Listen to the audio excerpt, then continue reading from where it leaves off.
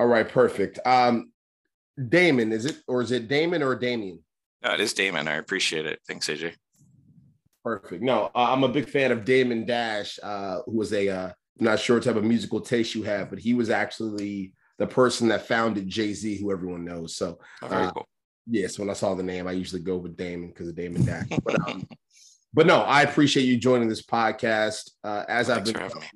100%. As I've been telling every guest, when I came up with this concept, I wanted to, my podcast, frankly, and you've listened to a few episodes, it's a bit of a, I don't want to call it a diary, but it's definitely a bit of a, if you go through the catalog, there's almost 700 episodes. So if you go in there, there's about 300 interviews, but a lot of the content for the last 12 months has really been, solo episodes where I'm kind of just sharing some really passionate thoughts. And so it's nice to have some guests on here. And then it's also nice to just reflect on 2022 and look into 2023. So, I'll give you the floor for the next 90 seconds or so. Damon, please let us know, who you are, where you're from, and just a few nice things that you want to kind of talk about today and just any contextual nuances of your background you want to share. Yeah, absolutely. Listen, AJ, I appreciate you having me here on the podcast. I love opportunities to connect and network with people. In fact, it's one of the things I commonly share in my interview process is the opportunity to help everybody. And hopefully, everybody's situation is a little different. And you've spoken to that as well as some of the other, leaders and future leaders that you've had on your podcast in the past. So thanks again for having me. I'll give everybody a little of my background. At this point in my life, believe it or not, I have held just at the amount of positions working for other organizations that it would take for me to statistically use the central limit theorem to actually make my experiences relevant. And so I say that with a caveat. It's like people go, wow, you've worked for 30 companies. So I can demystify that a little bit, but 30 organizations is a lot. How old are you? You're like 70? No, but I do have legitimately over 42 and a half years of full-time experience at this point, if you factored in on 8-hour days. That's because of a lot of reasons in my past. That's because, my parents filed bankruptcy going into school. I grew up in a non-affluent area for quite a while where I was very cautious. Even on the bus or getting off the bus about what was going on around me. And so all these things, I started working at a super young age, and I continued working to put myself through school as they filed bankruptcy. So I think that's kind of important to understand. I'm coming from a background of leadership of more than 4 years. I have experience in product management, product marketing, anything really that you can think about driving businesses forward. My degree is formally in business management with marketing minor in information systems. And I've worked with and for some of the largest companies in the world through channel distribution like Sony, Lenovo, and EMC. I've worked with Gartner, who's the world's largest research advisory firm. I've worked with now isolved, been here for a few years and love it. And then I've also worked with a ton of small businesses doing consulting as well with my own business, Damon James Media, that I had, a while back. And my wife's actually a sole proprietor as well. So lots going on and lots of experience that I'm bringing from different viewpoints and all these people that I've spoken with and met along the way. But that's why I'm so excited to be here, because I think you hit on some very good topics, and really I'm open to dialogue on those and continue that dialogue moving forward here in the future. Well, I appreciate that. And, you've done a little bit of a deep dive, and I can definitely resonate with your layered past. As I'm sure you've heard, I started my career at 19 in a very different way than most. I started out as a founder and had some luck, some hard work mixed in with a bunch of other shit, pardon my French, that I don't really know how inevitably it happened, but I was thankfully put in a position to run a pretty decent sized company and do some things with Under Armour early on. And then, very similar to yourself, I kind of just found myself continually working a number of different jobs and roles and fractional capacities and full-time capacities and founder capacities and partnership capacities. So to your point, I probably would be in the same boat if I were to really sit there and add up the the hours and add up the opportunities, it probably would be pretty lengthy. And actually, if you look at my LinkedIn, it's the activity there is actually pretty lengthy on the experience side there too. So, but no, thank you for being on the podcast. I did a little bit of a deep dive to some of your own content as well, and just felt that the conversation would be a good one to have. So I'm appreciative. I do have ADD, so please remind me of what we were discussing right before we hit record, because I wanted to kind of allude and talk to some things on that topic before we officially hop in. What were we talking about? Yeah, absolutely. So as a fun fact, I actually was diagnosed with ADHD late here in life, just about 2 years ago. So genuinely understand and know what it's like to, have had a condition my whole life, which, has had some other things go along with it. For instance, all those careers that we mentioned, right, may not have even taken shape the same way that they did prior. So I've learned a lot, even over the last 2 years, about things that I could have even done differently, or just things that come with having different conditions. So we were talking about recruiting and mental health, and DEI and B are two passions as well. But really, it's career development and recruiting, specifically around how people get where they want to be, I believe is some of the things that we were discussing. That's right. And there was one thing that I feel like you were kind of alluding to a bit that I also am experiencing, because so here's a couple of things. And I think I remember exactly where you were going with this. We were discussing how at times, recruiters internally do the very best to keep an open mind when recruiting and trying to place talent. But at the end of the day, I think it is a very natural human being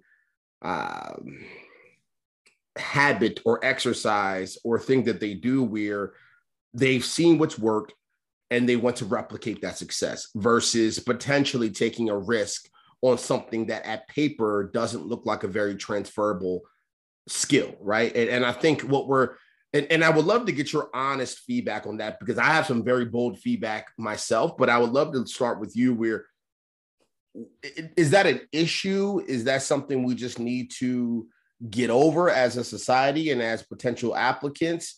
Or is there an in-between of, what, I have empathy around why someone would go with what worked in the past, / we should start teaching our recruiters and helping our recruiters be able to identify, look, if you're going to place this role, here are some transferable skills, titles, areas of work experience that maybe you should still also look at these type of people, because there could be some nice crossover and mix of capability. What are your thoughts on all that? Man, I love that you brought it up too. And please, you swing for the fences as well, because I'm an open book. What I'd say is this: it's actually well beyond recruiters. I mean, especially if you factor in the differences between something like agency recruiting and corporate recruiting, right? A lot of times it goes back to almost one of the things that you've been talking a lot about in your podcast, which is leadership. And the reality is that everybody's busy. Everybody's driving towards KPIs, towards their rubrics, as you said it in your podcast, right? Their goals. And no matter how you want to frame it and structure it, whether you're publicly or privately owned organization, there are things that this organization wants to accomplish. So I think in the real world, we have to acknowledge that is where we have to start.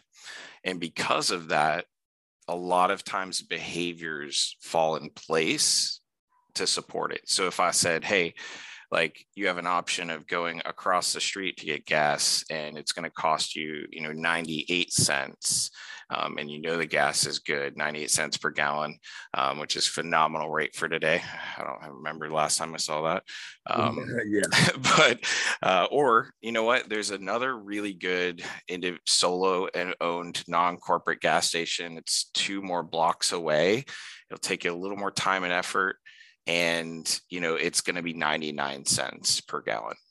Mm-hmm. If we're being honest, I think most people's immediate behavior when they're busy is to simply drive across the street.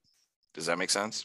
Makes perfect sense. I think that it's not even necessarily an intentional thing. And I feel like from a leadership perspective, that's part of potentially the opportunity to create time and space for leaders to not only develop themselves, but to really be conscious of their teams their hiring managers and going, what do we need for this position? Because if you're a good recruiter, that's where you start. What do my hiring managers need for this position? And it could be, man, I really need somebody who's going to push the envelope. I need a little bit of a different personality this time. I need, X, Y, Z. And that could even fully support a diversity hire. So there's a lot of missed opportunities, if we're being honest, across organizations of all sizes. Yeah, there's a lot of missed opportunities, and I'll be frank here, and I'm sure you'll be frank as well, because this is more of your day-to-day than it is mine. But I don't even know if the vast majority of companies that have recruiters in place are even as strategic and thoughtful as the way you just described there, right? I think that's fair.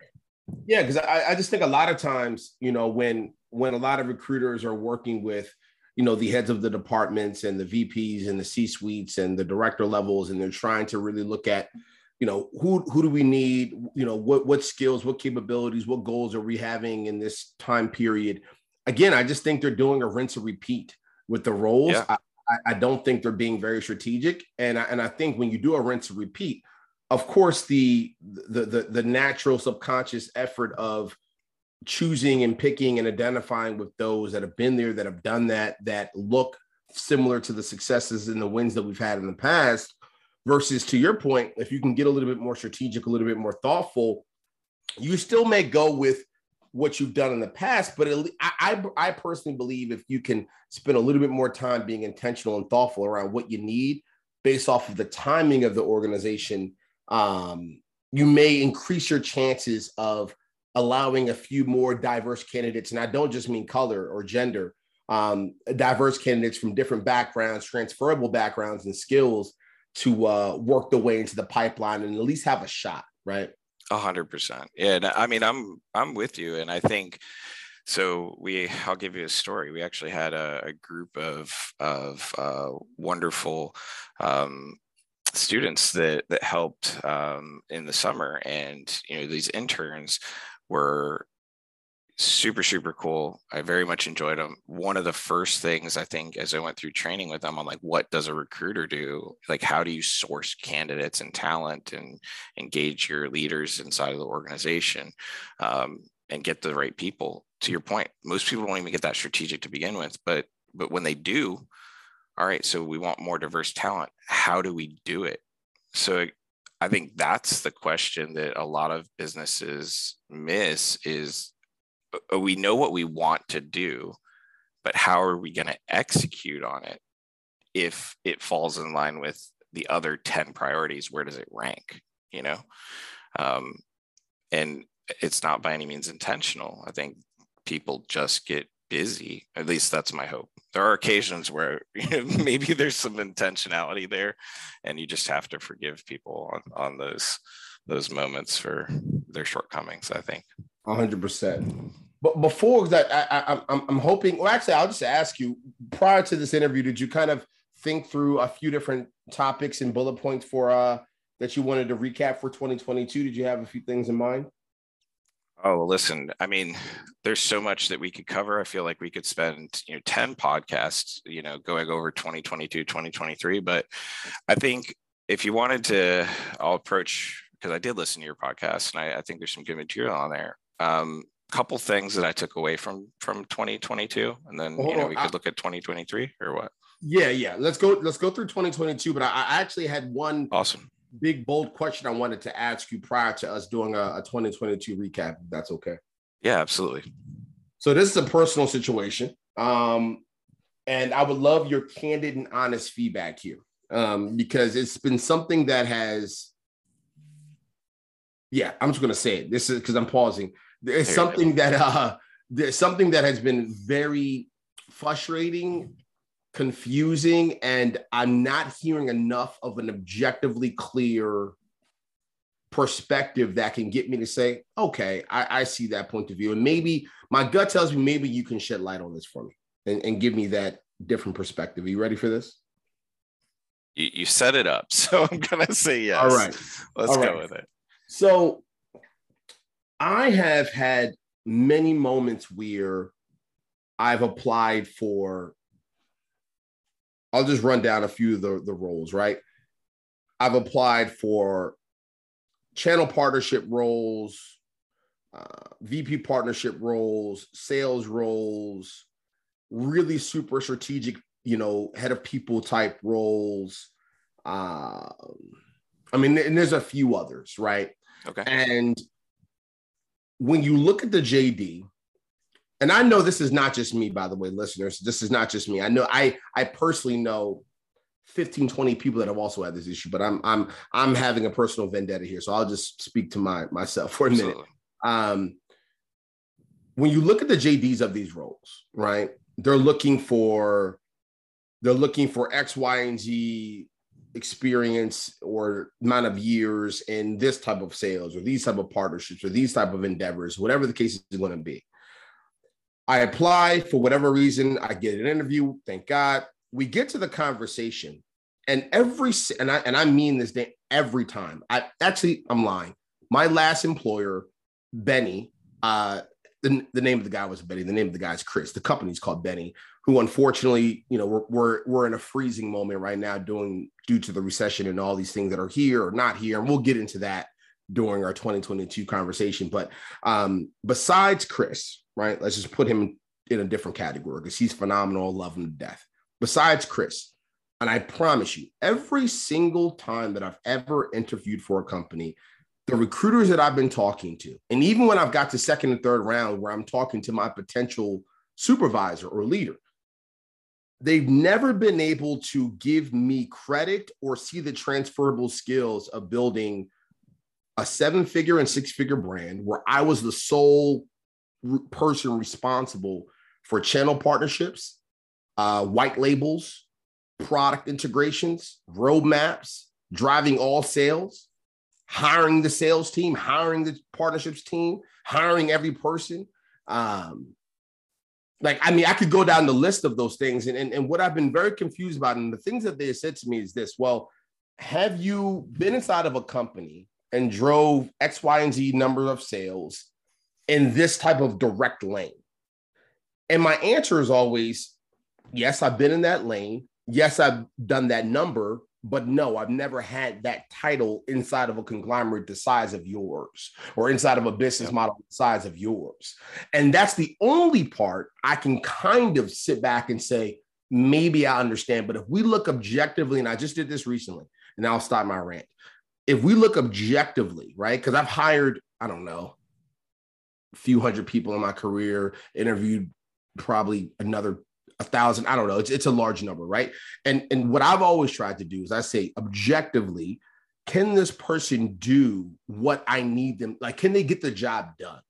Can this person think through the channel partnership? Can this person close the deal in the sale? Can this person lead this individual to doing X, Y, and Z, whatever the deliverable is going to be? Can that objective thing get done? The roadmap in which how they've developed those skills or got to that point are important, but secondarily important for me. My main priority is, can they actually do the work? And so finally, when I say back to the recruiter or say back to the hiring manager or say back to the person I may be reporting to, I'm not, and I say this, I'm not seeing I'm not seeing how you're not seeing what I'm seeing here. Like if you're looking for someone that has led a sales team or led a partnerships team or has been responsible for X, Y, and Z sales, and I just got done telling you that I built a 7-figure brand and I was the main person, I was the person thinking of the partnership strategy, closing the literal deal, going on LinkedIn, going on email, thinking of the strategy of getting in front of them, creating the pipeline, managing this year. Like if I did every little piece that you're looking for,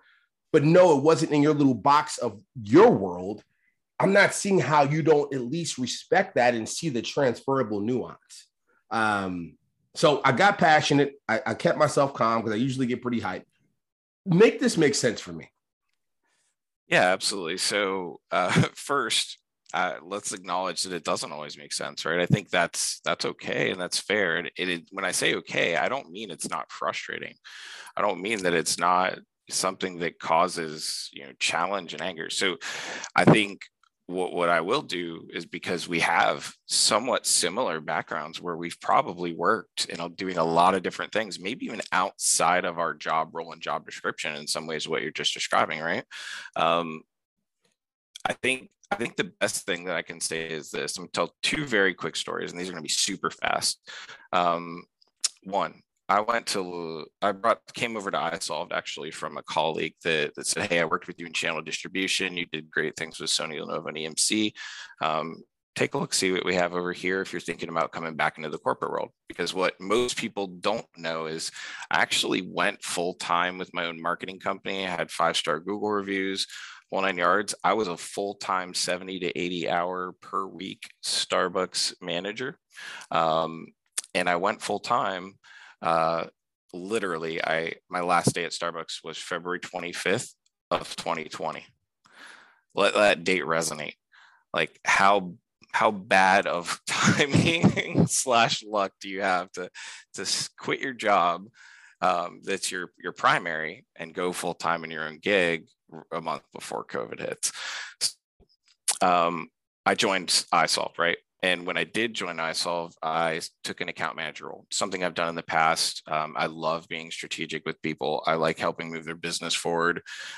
It's a role that, that customer success, and I'm very passionate about in general. I always lean towards the heavier strategy side. If I can do customer success or something to that extent, I would definitely choose that. But it was a role that was open. It was a role that was there, and it made sense, right? So I actually sold my home in Sarasota, Florida. I had a 3-bedroom, 1,400 square foot home that my wife and I had rebuilt once from being destroyed from a hurricane. I had a Jeep JKU, 2017 Jeep JKU, hard top, 4 doors, 2 dogs, huge backyard, 20 minutes from Siesta Key, paddleboard in the garage. Sold it all. Came up here to North Carolina and joined isolved. So I say that because I then continue to work here at isolved, right? And, I won't tell you that I never heard we're hiring Starbucks store managers from an employee before, because no matter how great the company is, right? No matter how passionate people can be and how much you push in the same direction to grow our company, there's always going to be that one person, right? Or there's always going to be, somebody who has a different idea. So the reason I say this is I actually started onto E1B then 6 months after I joined isolved. Was moderately successful in my role. I'd say pretty successful, but I always think you can do better. So then I actually applied for a training and engagement specialist position. I went through the interview process, made it to the final round of interviews out of 260 applicants. I was one of only 3 people to make it into the final round, which is a panel interview with the CPO, our Chief People Officer, which is a position I know that you covet and very much would love to get into, who's Amy Mosier. I think you're connected, and shout out to Amy, who's done some great things. You're about to hear one of the reasons I really respect Amy. Dustin Stepanovich also in my interview panel. And I didn't get the job. Kid you not. I heard, there's a lot of good things that you brought to the table, right? But I hadn't had that specific position in the specific company in the specific time. And was I upset and taken back in some ways? Yes. However, I wanted to acknowledge that, and do still, that I have to push myself sometimes and try to see the frame of reference. And the same way I've applied to marketing positions in the past, and I have tons of marketing experience, somebody could always say, have you had this exact position, this place and time, right? The difference with what Amy and Dustin did is I didn't leave it on the table and just say, okay, thank you so much for your time. Have a wonderful day, right? And then go find another company. And that's honestly what I see. Sorry if there's any noise in the background. That's what I see a lot of candidates do. They hit one roadblock and they stop. Instead, I said, hey, I really do appreciate that. And I understand maybe there's a better person for the position at the time, right? Is there another role that you think I might be a good fit for? Is there something I can use my skill set, but still step outside of this box that I know? And I had already hired a couple hundred people at the time, helping turn 7 Starbucks stores around. So taking place in tons of hiring for Starbucks over 4 years. So that's one story. And that's how that situation kind of got brokered. The other one is, so my wife is a, sorry. Hey, Damon, before you go into the second story, if I'm reading between the lines, what I'm hearing is when you asked that question, they said, oh, actually, you would be great for these type of roles. Yes. Yeah, I apologize. No. Flesh out the end there. So that's the key, right? I think it's at the end of the day is if you're open to conversations, and this is not your fault as a candidate, because truthfully, when you're interviewing from an outside, know that it's almost every HR's, like any company's perspective. You can probably appreciate this being an owner of a company yourself. You can't give too much info, right? Like you can't always say everything that you might want to say even, but you want to help the right people find the right homes. And it could be as simple as, hey, it just wasn't the right team member at the right time even.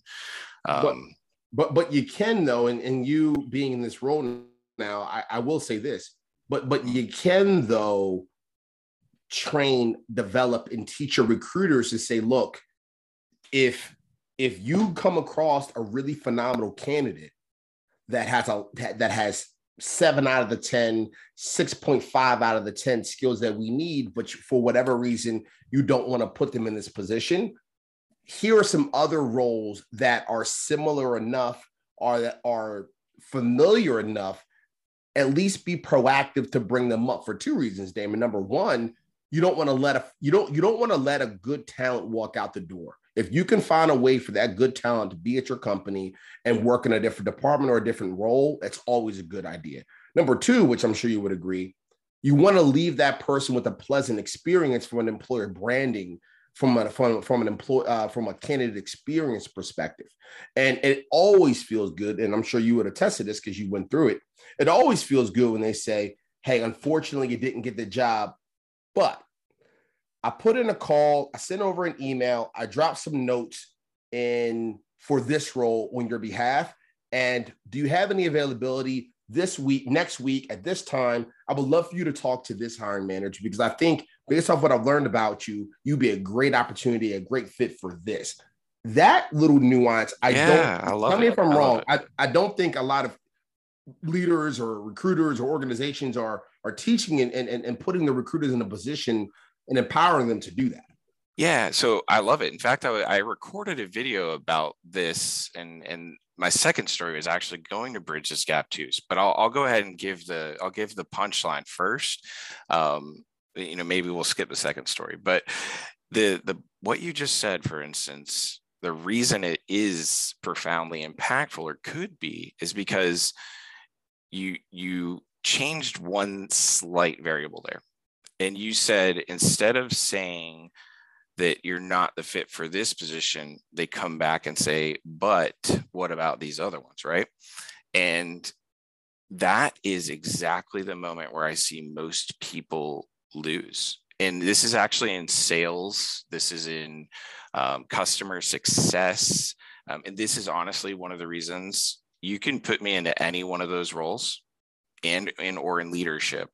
And I can almost guarantee you, because history has shown it, I will be successful. But it's not even because of me. That's the irony. It's just because I understand those points where people miss, or I understand the ability to look at something a little differently sometimes. This instance is saying, hey, instead of putting it on that hiring manager, the recruiter, saying, what about these other positions? Which, by the way, I typically do for any of my roles. You'll talk to so many of my candidates out there that would tell you that I'm all about trying to find them a good home. Meg Danner, reach out to her and family. I've hired probably 3 or 4 of her friends and family. Meg Danner, I kid you not, when I started recruiting for isolved, took 2.5 months to get into a role here at isolved, in the right role for Meg, and Meg has promoted since. And this has happened multiple times with candidates that I've hired.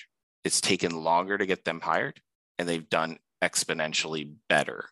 And the reason is because those candidates learn to stick through it too. So the second story I was actually going to tell you is about my wife, who literally started her job today. It's a crazy day for us in the family. She is a sole proprietor. She, I kid you not, had 46 orders open last week on her Etsy shop, yesterday on her Etsy shop, with over $1,000 in revenue sitting out there, and started a full-time job today. And that's because we do want to get a home here in North Carolina. We do want to have another dog, because one of our dogs passed away last year, like for our, our dog Paddington that we still have. So like there's things that we want, and we're willing to work for those things. And like I've done gigs on the side. I actually have 19 5-star reviews, give or take, on Facebook from importing and selling Japanese electronics this last holiday. I essentially started my own small business, have to report a little bit of tax income, but I've grossed, $3,000-$5,000 in the last 3 months of the year.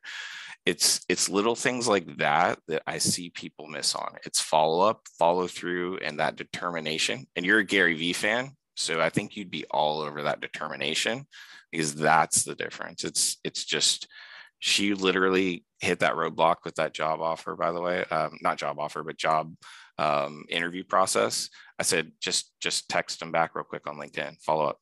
She did. And then she hit another roadblock in the interview, and like where it was just a little less communication. I was like, just send them a quick note and say this or whatever, or just do this. Right.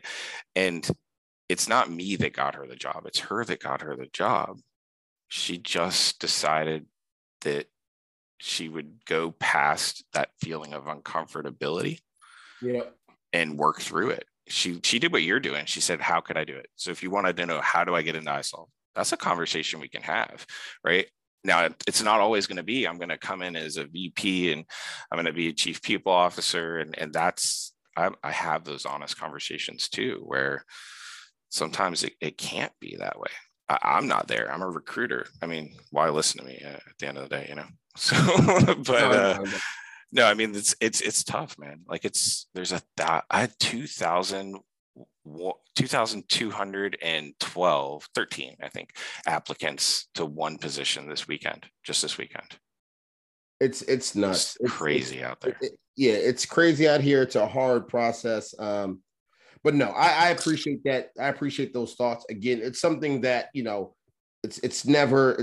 never heard anything yet. And you gave me some great, thoughts on this, but I still, to this day, I haven't heard anything yet that really explains, I guess, why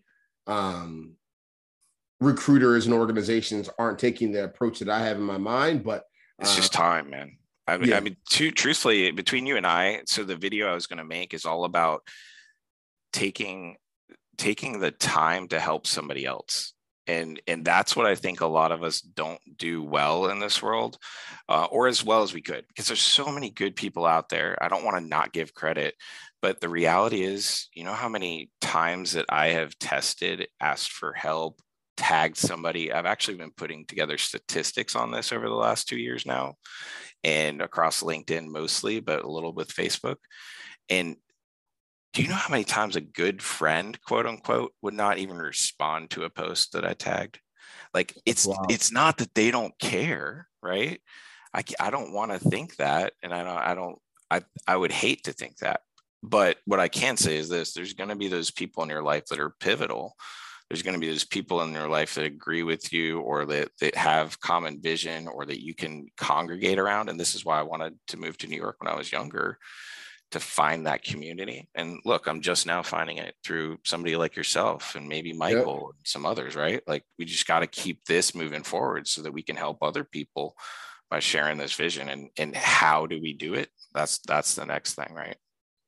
And here's the last thing I'll say, and as I give this a little bit of a rant, please think about any topics, any themes of 2022 that sticks out for you, and let's just start to noodle on that from like a recap perspective. But here's what I will say, and I think the reason why, and if I'm hearing your background correctly, before I give this rant, this is your first time technically being a recruiter. Or was your title a recruiter when you were with it was Starbucks, correct? First time technically recruiter title. Yep. Right. So this is lead to my point. My point is the reason why my gut, and now knowing you more, I'm probably attracted to your points of views and how you go about things, is because something that I learned a long, long time ago, and I have a football background. I played D1 at West Virginia. I thought I was going to do the whole NFL thing. And the sports world has this issue as well. When you are someone that is a lifelong HR practitioner, what I mean by that is you're someone that, for whatever reason, got your first recruiting job out of school. You worked your way up to then being a potential head of talent. Then you switched over and maybe did some things in change management, L&D, like you, when you're looking at an individual, when you meet people that have been quote unquote career long, lifelong HR practitioners, which what I think you find is you are unfortunately put into a situation to be embraced and exposed to a lot of groupthink, right? And the same best practices consistently get recycled in blogs that you read and certifications that you potentially get that you're a part of and mentors that you have. And what you'll find is there's very minimal nuances and many very minimal innovations from individuals like that at times, because they're only doing what they were taught. And then who they were taught from are only doing what they were taught. And next thing you know, you're looking at best practices and themes that are just been recycled and tweaked and built and innovated against, let's say, over the last 40, 50 years. But when you come across an individual like myself, maybe even someone like you, and maybe and many others that come from a completely different world, that have a completely different background, what you'll find is those individuals attack the work differently, approach the work differently, have many different points of views and perspectives, and at times attack the work in a little bit more of a less robotic, less tried and true method, and utilizes a little bit more, creativity in how they approach getting to the end result that they're looking for. So I don't know if you have any thoughts on that, but I always find individuals that are not necessarily new to the ins and outs of the role, but this is their first time having that quote unquote technical title. I found that they had a wide range of skills and they approach the work a lot differently than those that are tried and true. Yeah. And I mean, you're not wrong. You're actually 100% right. In fact, I'd go so far as to say sometimes people take advantage of it. Think of times where you've may have heard, hey, let's hire somebody who has no clue what's going on so that we can figure out like what we're doing right and what we're doing wrong. How do we accelerate our process on training? Like it's part of the business world. And so that's kind of why I'm saying like there's so many wonderful things from people in general that I try to ignore, because there is always going to be that time where somebody just genuinely doesn't want to hold you up or help you up, right? They want to hold you down for whatever the reasons might be. But you can't change that, right? So you just kind of got to keep doing your thing. To your point, like maybe you play for a different team or you learn a different position. And that's where I think, some people, resilience is not the strongest trait that they have. And to me, I would rank it very, very high, even in those times where I'm challenged and you've discussed openly some mental health challenges. I'd love to jump into some of that too, because I think this last few years have been ultimately very taxing on a lot of people. So yeah, what's top of mind? Let's jump into that. What's the first thing that's top of mind for you with mental health? Yeah, so I mean, let's say 2022, if we can back it up, even 2021, I think the reality is we've had 2 years plus of COVID, right? And at some point, I think it changed the way that people see some things. And half of the time, I don't even know if it was conscious, but maybe, candidates are willing to accept a little bit less of a lower pay. They want a different work environment. I can't tell you how many people I help transition in general. If anything, I'm hesitant to tell people that I'm a recruiter when I go to a restaurant. I mean, genuinely, the market is crazy right now, and we do need some of these jobs you've talked about in the past, right? We need we're a service economy. We need service people. We need hospital workers. We need nurses, practitioners, doctors, and we need all these positions that. And I know most people go doctors, but listen, that's a tough job. Yes, they can make a lot of money, but it's not all glamorous, depending on the doctor, right? So I think we're going to struggle, and so I'd say 2021, 2022 has definitely challenged the way that we work. I feel like a lot of companies have adapted, but now are starting to pull back into a hybrid or in-office environment, and I see a lot of candidates pushing back on that. So I think that is huge from a, not only a work-life balance perspective, but from an overall, work mentality. But the bigger trend is what I want to call out here. So I think if we had to look at anything, it's really how do companies, to maybe the point of your podcast, how do they employees equal to benefit to the business, right? And maybe it's not employees first, business second, but how do we make employees feel like they're important to us? What do they need, and how are we making sure that we're delivering it? I can give numerous examples from the past where companies said, "Oh yeah, but we give you this total pay package." And my Starbucks partners who made $9 an hour used to say, "I can't afford your insurance, even at $25 a paycheck." Mm-hmm. Like, they didn't care.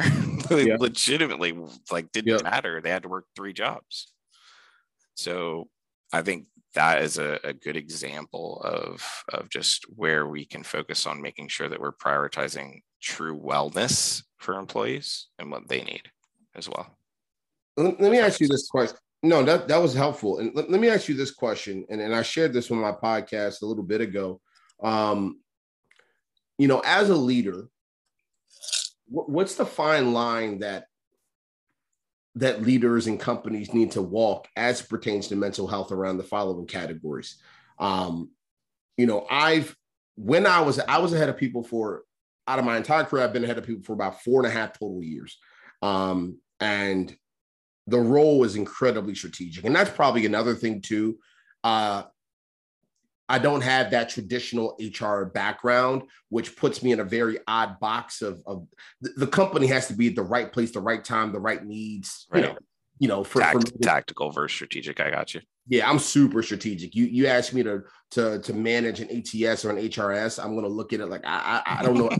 I got you. I hire people to do. I don't do that, but my point is, when I was ahead of people, what I did is I taught the leaders in the company, the managers in the company, and I did some of this myself, where if there was a drop off of productivity from someone that typically does not have a drop off, or typically someone that works at a pretty high level, the first questions I used to do, and I admit I used to walk a little bit close to the line of inappropriate. I wanted to know what's really happening in life that's causing your mental health to take a bit of a hit. Is there something happening with your spouse? Is there something happening with your finances? Is there something happening with your parents' health? Is there something happening with your own physical health, your partner's physical health, your kids' physical health? Is there something happening politically in the world that's causing you to have such a allergic reaction to the state of the society today that's causing you to be frustrated or distracted? What's happening within your own mind or your own world that's causing your mental health to take a hit? Because if I can understand and have empathy around that, then as a head of people or as a leader, I can start to tweak your workflow for a little bit. I can start to tweak the responsibilities of what I have on your plate. I can start to make suggestions for apps or therapists or people that I know that maybe are more appropriate to talk to you about those sensitive topics than I am. I feel like strategically we can be a little bit more empathetic as an organization if we really know what's happening. Now, I know that, again, it's walking close to a fine line that a lot of companies don't want to walk towards, because it's a little bit of a gray area. You're getting into someone's personal business. And so what are your thoughts around those components as it pertains to mental health? Because the drop off of productivity of an individual, what I found in my career, has a lot to do with what's happening at home, what's happening at a mental health level, or obviously what's happening at like a quiet quitting. They're just not happy with the business level, but that's a different conversation. Yeah. Well, listen, I love that you said quiet quitting, because that's where I thought you were going at first. But no, I mean, the reality is actually, I think the irony is, you said, you're thinking of it strategically, but what you just described to me is almost tactical, right? You asked the question, like, what can we ask, or what do we do? I think ultimately is like, is there a way that we can be human and help acknowledge it, or at least listen to our employees and figure out how we can help them when they're going through challenging times? And if you want my honest answer, please. The reason I say that it's almost tactical is, if we're being strategic, that's a very reactive approach. And that means tactical to me, right? If we're being strategic, I want my employees to genuinely know that I'm there. And that means that if I'm their leader, I'm present in their life to begin with, right? I'm not saying that you have to go golfing every weekend with your employees, or you should even. That's not what I'm saying. I'm saying that if you're doing those touch points where you actively care, it's not just the KPIs, right? Like, the KPIs are great. And if you care about that person, I think the answer, in a way that it addresses your last podcast as well, is it's in the why. Like, why is Eric Thomas speaks to this. He says, my why is greater than my need for sleep. He says, I'll wake up at 3 or 4 a.m. every day. I'm a lion. I'm not a gazelle. I don't need something external to motivate me. That's how I've always been, but not everybody is. So as a leader, if we really help people to understand the why, some people might go, hey, I'm okay where I'm at. Like, I actually like my job. I make X amount of dollars per year and it fits my lifestyle. Cool. Just don't over stress me, right? Just don't ask me to work 90 hours, because that's when my life hits the tank, right? We have to be okay as a business to say that's fair. I need to hire somebody else instead of asking to work 90 hours, right? I don't know what that means from a compensation perspective, from balancing departments, from planning workforce. We can get strategic on this all day long, but that is where companies miss when they're thinking about people planning, right? They forget to lead people. You've got to start at the beginning, and you just have to establish that trust and relationship that somebody knows that you're going to be there when shit hits the fan. Let's be real, right? Like, if shit hits the fan and I need to make sales, who's the first person staying with me to make calls? Who's the first person who's sitting on my phone calls? Not to make me look bad or throw me under the bus. They're actively trying to sell with me. We're strategizing what I'm missing, right? Like, that's a sales leader. That's a great sales leader anyway. I'll say this one thing to allude to the strategic and proactive initiative that I did, and then let's dive into quiet quitting, because I think that was another big topic of 2022. But strategically and tactically, to be proactive, one thing that I did put in place while I was ahead of people is I said, look, we're going to have, I had this methodology that I came up with when I was working at a company that was predominantly in the inner city area. We had about 285 employees. 90% of them were from, deprived areas, just financially thrashed. And, the education level of these folks and the backgrounds of these folks, it just was not a good sight, right? It was a nonprofit, and we were doing hard work in the inner city. And so that actually, I'll stick on that for a second. I believe personally that, and I know companies that do this, but I think more companies, when they look at all of their policies, best practices, programs, initiatives, I think it needs to be super contextual to the vast majority of the people you have in your company.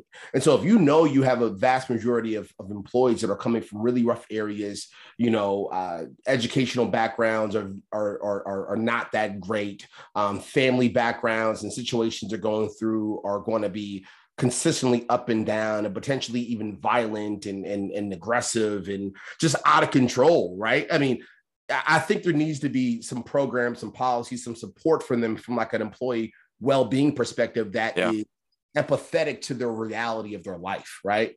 And so the punchline is I put together a program where every 90 days we would hold a one-on-one that was literally just about the following categories. How you doing financially? You know, how's mom doing? How's dad doing? How's your sister doing? How's your cousin doing? How are the kids? You know, is everyone staying out of trouble? Is anyone dealing with any legal issues? Is anyone having any health problems? You know, how are you doing? Where do you want to be? What do you want to do career-wise? Is it still that big goal you told me about 2 years ago? Do you feel like the manager is doing everything that they can do to put some of the learning and development programs we talked about 6 months ago in place to be able to give you that promotion? Like just having a real like homie to homie, like I see where you are in life type conversation that was so contextual to the reality, right? It wasn't your standard cookie cutter that I stole from like 15.5 or whatever that HR. I'm trying to remember that. I don't know. There's an HR company that has like all these surveys and questions that you can ask your employees, but it was very contextual to where they were in life. And so I just wanted to share that with you and the listeners, because I think, you know, it put us in a proactive position to get the data that they were sharing in those everyday 90, you know, those 90-day sessions and moments that we would have, and proactively start doing some work to support them and engage with them and help their families out and help them out personally. So I don't know if you have any thoughts on that. Yeah, I mean, at first it sounds like a great program. I love that you did that. I actually have put it on my list of to-dos to work with, you know, more with mental health this year, maybe some underprivileged. And that's because it's a passion of where I've come from. And I acknowledge, first and foremost, that I have the privilege, and this is not to get too political, but it's true, right? I have the privilege of being Caucasian, male, putting on a white button-up shirt and tie, and having a reasonably decent background, and potentially interviewing differently than somebody else, right? Mm-hmm. And so I just want to be real, very real, in that the same way that women have statistically, right, less paying than men in the same position, and 60% of women still don't apply to roles when they don't meet all of the criteria for the role. 90+% of men do. So how do we flip the script? Have women apply, right? Like, because you can't change what's happening on the other side sometimes. And I think that kind of real and actionable real is what really helps people. How do we help underprivileged and people who don't have, to your point, finances are the first thing that stress people out when they don't know what's going to happen, right? Yep. Like, how do we actually have a conversation about how credit runs America? And when you take away somebody's ability to get 0% interest versus somebody who started it at 18 in an affluent family who legitimately probably had a stock portfolio, went to a great school, got, you know, not saying you couldn't have done half of those things, but every little piece helps. I never had it. I'm a Caucasian white male, and I never had those other pieces, right? So I still have debt from my student loans, and I still have all this other stuff. So I've gotten to see how much it really could hurt if you had none of it. Does that make sense? No, it does. And that's the key. Let me ask you a quick question, because this is going to go to the finances part. I wanted to just share this with you of another strategic thing we did. Did Starbucks ever, like, could you go to Starbucks and say, hey, I want to borrow $600 for my next paycheck, and then I want you to just take it off my next check? Could you do that? Yeah, so I love that a lot of companies have put that in play, and Starbucks actually, I think towards the end of my career with them, did put in place where you could actually borrow like out a few. Usually it's through third party, right? And it's through like HR systems or third party apps and those kind of things that will do it for you. Yeah, And automatically for sure. yeah, and Uh, and like, my apartment complex does stuff like where you don't have to pay all of your rent at once, and you can pay it over time to like better be convenient for you.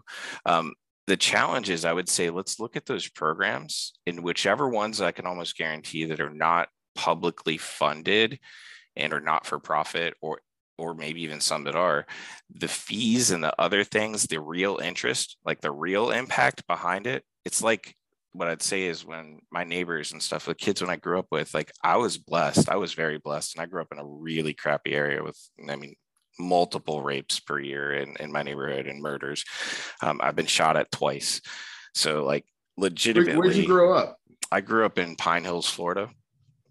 Uh, Um, yeah, I which grew up is in like right Baltimore. by like Ivy Lane in Orlando, like all that stuff. So I it grew was up in rough for a Baltimore. hot minute. Yeah, Okay. so Okay. yeah, so what you're saying is resonating. Keep going though. Yeah. So I mean, but my experience still was privileged, and I never had to give up my PlayStation. My friends, legitimately, I'd go over, and like, one week they had a PlayStation that they got for Christmas. Next week their parents took it to the pawn shop. Like, this was cyclical every time, and Yeah, it's because the support is not there permanently. You know what I mean? yeah. And I think that's a bigger piece. And again, politics aside, I think just my mission, if I can help people, to your point, how do you get maybe that next job, right? Well, I'm truthfully, take off half the jobs on your experience. Only put the bullet points that are relevant to the position you're applying. Like, I don't know. There's tons of answers. Um, and that's why I have these conversations every day though with Yeah. people. I think it's super important. No, I appreciate that. And even before a lot of this technology came out, why I brought that up is at that same company I was referring to, I kept noticing during those one-on-ones that a lot of people were having some timing issues financially. And so, like, to your point, before Horrible. this is years before the technology automatically did it. I just went over to the to payroll and HR. I said, look, if anyone comes and is having an issue, allow them to borrow 20 to 30% of their check in the future, and then just jot it down and just take it off. That's And awesome. there's no interest on it. They'll just, if they borrow 200, they just pay back 200.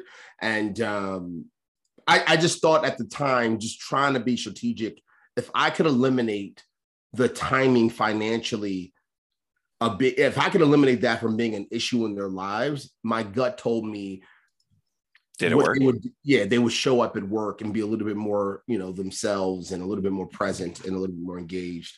But tell me this though, and let me know, please, what's your actual hard stop? How much more time I got with you? I got time. Okay. What also stood out for you in 2022? Is there something that let's see if we can get a little spicy here. Is there Yeah, something yeah. that Truthfully, maybe, yeah, that kind of irritated you, or something you want to see different, that you have thoughts on how to change? oh, irritation. That's not where I was headed. I was headed Or towards no, so, AI because truthfully, oh, it let's go hit there. it hit late, but I do think AI, and I just put up a chat GPT video I recorded like 3 weeks ago traveling to see family, and I've been that behind. Um, but I think AI is hitting that point, not mystically, not like a lot of people have this Terminator vision of AI, Yeah, and really don't understand like the call function of AI, if that makes sense. Like, it's a function let's and talk about it. does certain behaviors. Yeah. And I think AI though is at that point where, think of it like navigation, right? When navigation was released to the public, our lives have never been the same. Same thing with like smartphones. I think AI probably could do that over the next 10 years, if we're being realistic. Well, let's talk about this, because two companies connected to my portfolio, three companies actually connected to my portfolio right now. So Mindstand Technology was an AI. We had AI. We utilized Mhm. AI at a pretty high level. We had a 4-year run. We were partnered with Microsoft and JP Morgan, and did a couple other things. And then we just fizzled out. We tried it. We raised some money and we worked hard. And then inevitably no more money was raised and we ran out of runway, but we gave it 4 years, right? And then also my work with Almost Insight, it's in like the human capability sector. We're partnering with Deloitte. It's all AI there. And then also some work with Diversal. So yeah, tell me any thoughts you have, because I'm really big on this space right now. in the workplace sector, as well as like just your HR tech, your tech stack for like HR teams and leadership teams, I think needs to be pretty strategic and high level too, right? Yeah, I mean, I'd go so far as to say, like, my high level opinion of AI is simply this: if you miss the ability to get in on AI in the next few years, if you're not already thinking about how you can better support, maybe even just support your employees, there are companies that are going to beat you to it. And I'm not saying this like doom and gloom, but if we acknowledge that everybody through this last few years, I always say it wasn't a candidate market, it wasn't an employer market. The numbers say one thing, but what they don't say is that, you know, most people forget to look. People are leaving retail. People are leaving their nursing jobs. People are leaving their teaching jobs. They don't want to be in those industries anymore.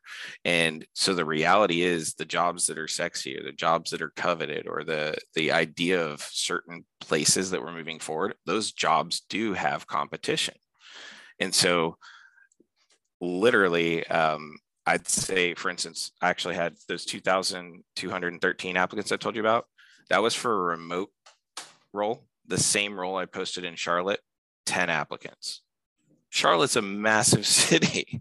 Literally, it's like a 50 square mile city if you factor in suburbs in the metro area here. So it's crazy to think that that's a 220 per one applicant different, right? Like, that's insane. And if we miss the ability to capitalize on AI, that's what I see happening.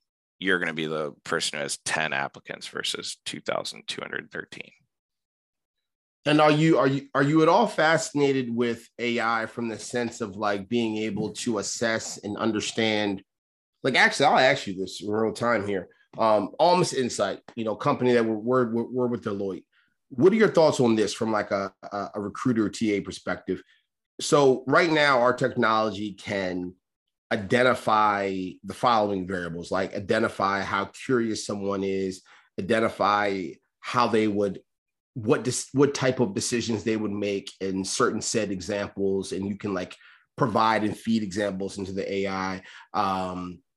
We can kind of understand where they want to, like how they want to learn and develop best, and what they need from leadership and management and learning and development programs. Because what we do is we put applicants through a game that's about 30 minutes long, and pretty much the game throws them different scenarios, and how that applicant answers those scenarios will feed, you know, your organization a report that says this is the type of employee you have. These are the type of roles that they would work best in. Here's how to best lead them and develop them and work with them and communicate to them.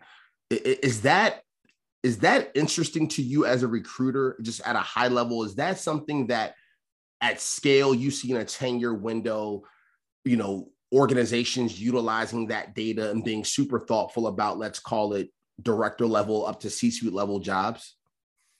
I mean, if we're being honest, I think if you wait 10 years, it's too long. Anything that you can do, for me, anything that you could do to enhance my productivity, I will always work smarter than harder. And I'm a stupid hard worker. And that's where I don't typically lose, right? Like, I will always choose to use the smarter approach when I can. When I hit the roadblocks, though, I just don't stop. So I think that's a key where it's like, if you want to succeed as a company, you don't just need the brightest, you don't just need the hardest working. You do need to be able to capitalize on the mixture of both. And from your mouth to my ears, I hope that people take AI in a direction that enhances productivity and isn't just a bottom line saver. You know, like, I mean, the reality is, like, we can use AI to help navigate our training conversations. We can use AI to help with leadership so that leaders understand how they can help people better.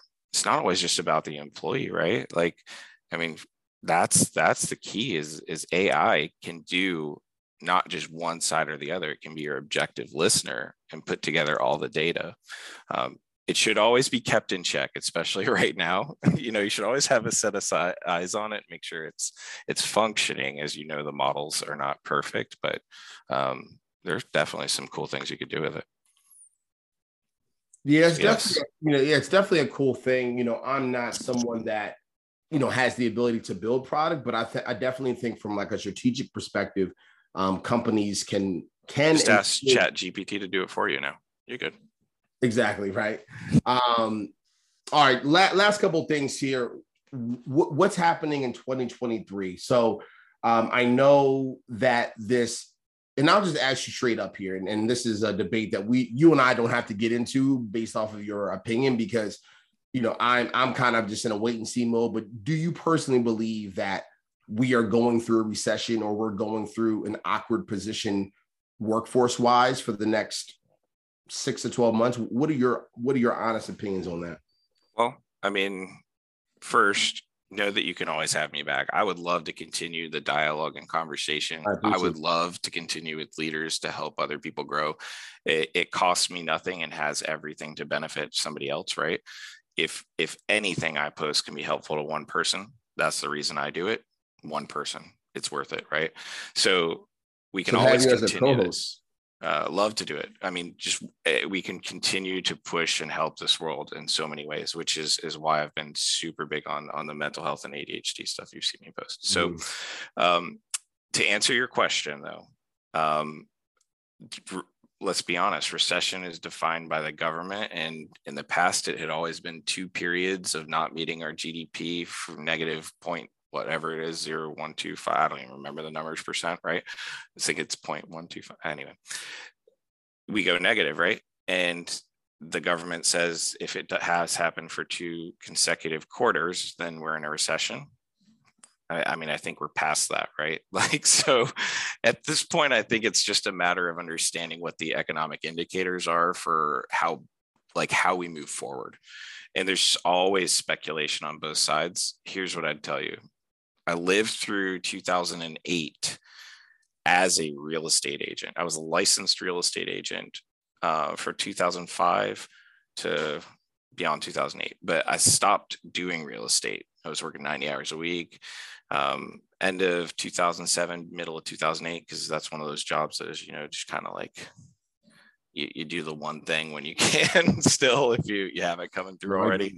But the reality is, like, I saw the loan market, right? I saw the money. I saw that Fannie Mae and Freddie Mac drove everything. That's how I know that if we're not talking about money, like not just economics, but we're not talking about real money to people, how they can be Henry, Ford, or how they can be Flagler, or whoever. Pick a guy from the past. It doesn't matter. Unfortunately, the color, maybe white for a lot of people, but the reality is we have to find ways to use these things that have been indicators of the past to help people to move forward. And recession is, there's people who are going to get rich in a recession. Doesn't matter, right? There's people who are going to make even more money because they understand what's happening behind the scenes and they have money. I can understand it all day long. If I don't have the money, it doesn't help. Right? Let me ask you this real quick. Do you think companies need to be, and I'll give you a real example, in a real situation.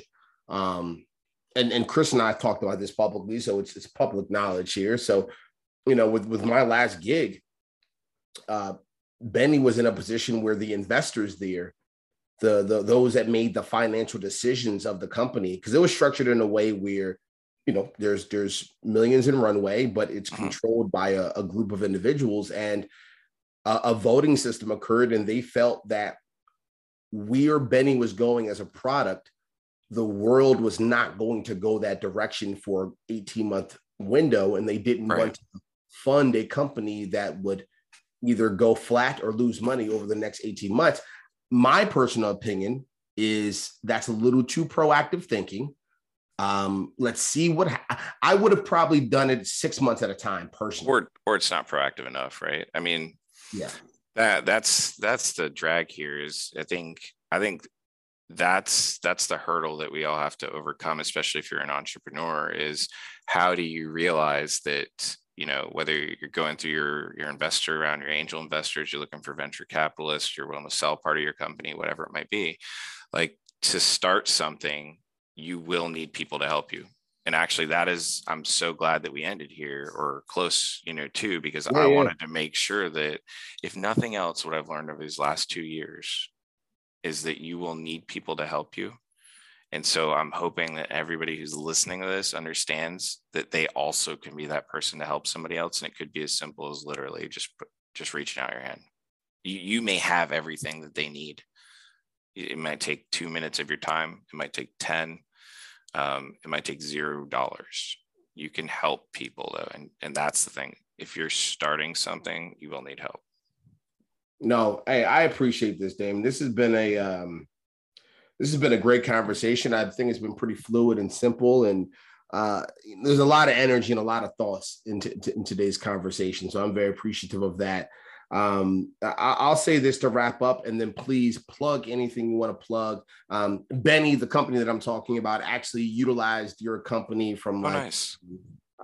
From like a payroll perspective and some checks and some direct deposit and things of that nature. So look, my final thoughts on what should be happening in 2023 and then just looking back overall in 2022, I think just get really smart about a few different areas, right? If everyone can get really smart, I think, about the honesty and the communication process and strategy and system you utilize during recruiting. I'm big on that. I'm big on being very direct, very honest, very detailed throughout the interview process.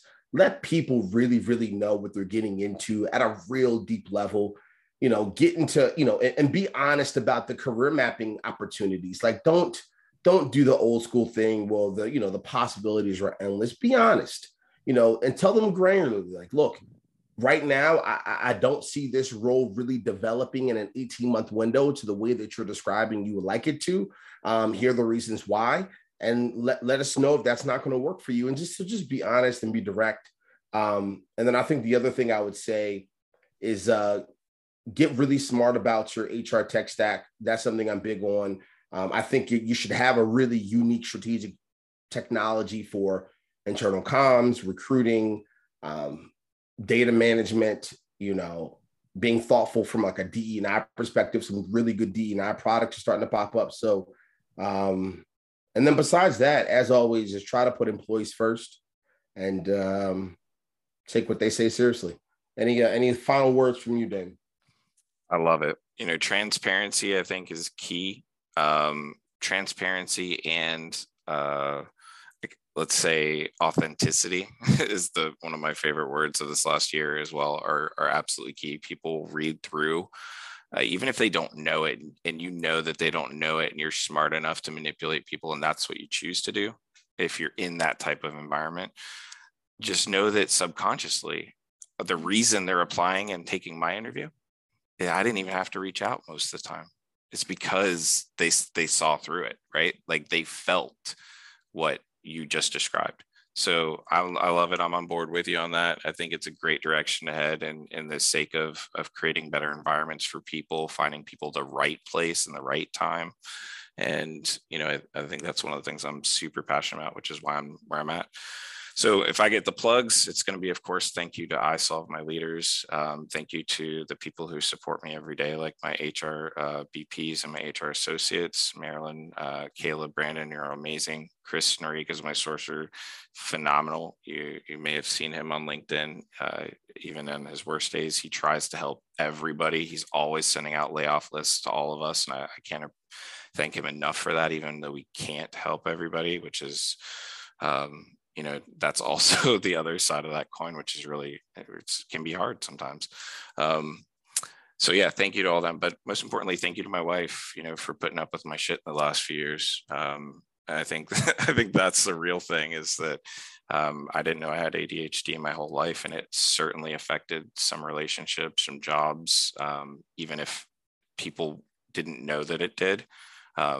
Those behaviors can be very challenging to deal with, right? Especially if you're a passionate person who wants the best for everybody. So yeah, I think that does it for me. And I really can't thank you enough as well for this time. I've loved our conversation and want to keep helping people move forward. So I hope this does help somebody. No, I appreciate it. This has really been nice. And I know for a fact, I'm definitely going to have you back again. I think it's a really fluid conversation. I think we both bring some really interesting thoughts. So I'll definitely have you back a few more times, maybe 2, 3 more times in 2023 if you're open to it. And yeah, thank you so much. And I guess that's it. Sounds good. I look forward to continuing to listen, and maybe we'll meet some of your other guests as well. We'll do a roundabout or something. Yeah, and that's what actually I was going to say too. Like any of your colleagues, maybe like the entire a few folks on your side of the world, whomever stewards. I think you just dropped her name, but you're maybe possibly your head of people, maybe some folks from L&D. If you want to get like a little posse together, we can definitely do like a round table, 4 or 5 people on here, and share some thoughts for 90 minutes. Yeah, greatly appreciate it. Again, thanks so much, Anthony. It's been a pleasure. AJ. Yeah, no worries. We probably know each other well enough by now, right? And listen, I really do appreciate everything you're doing for people. So I think that has to be said. So keep doing it. Thank you. All right. Take care. Have a wonderful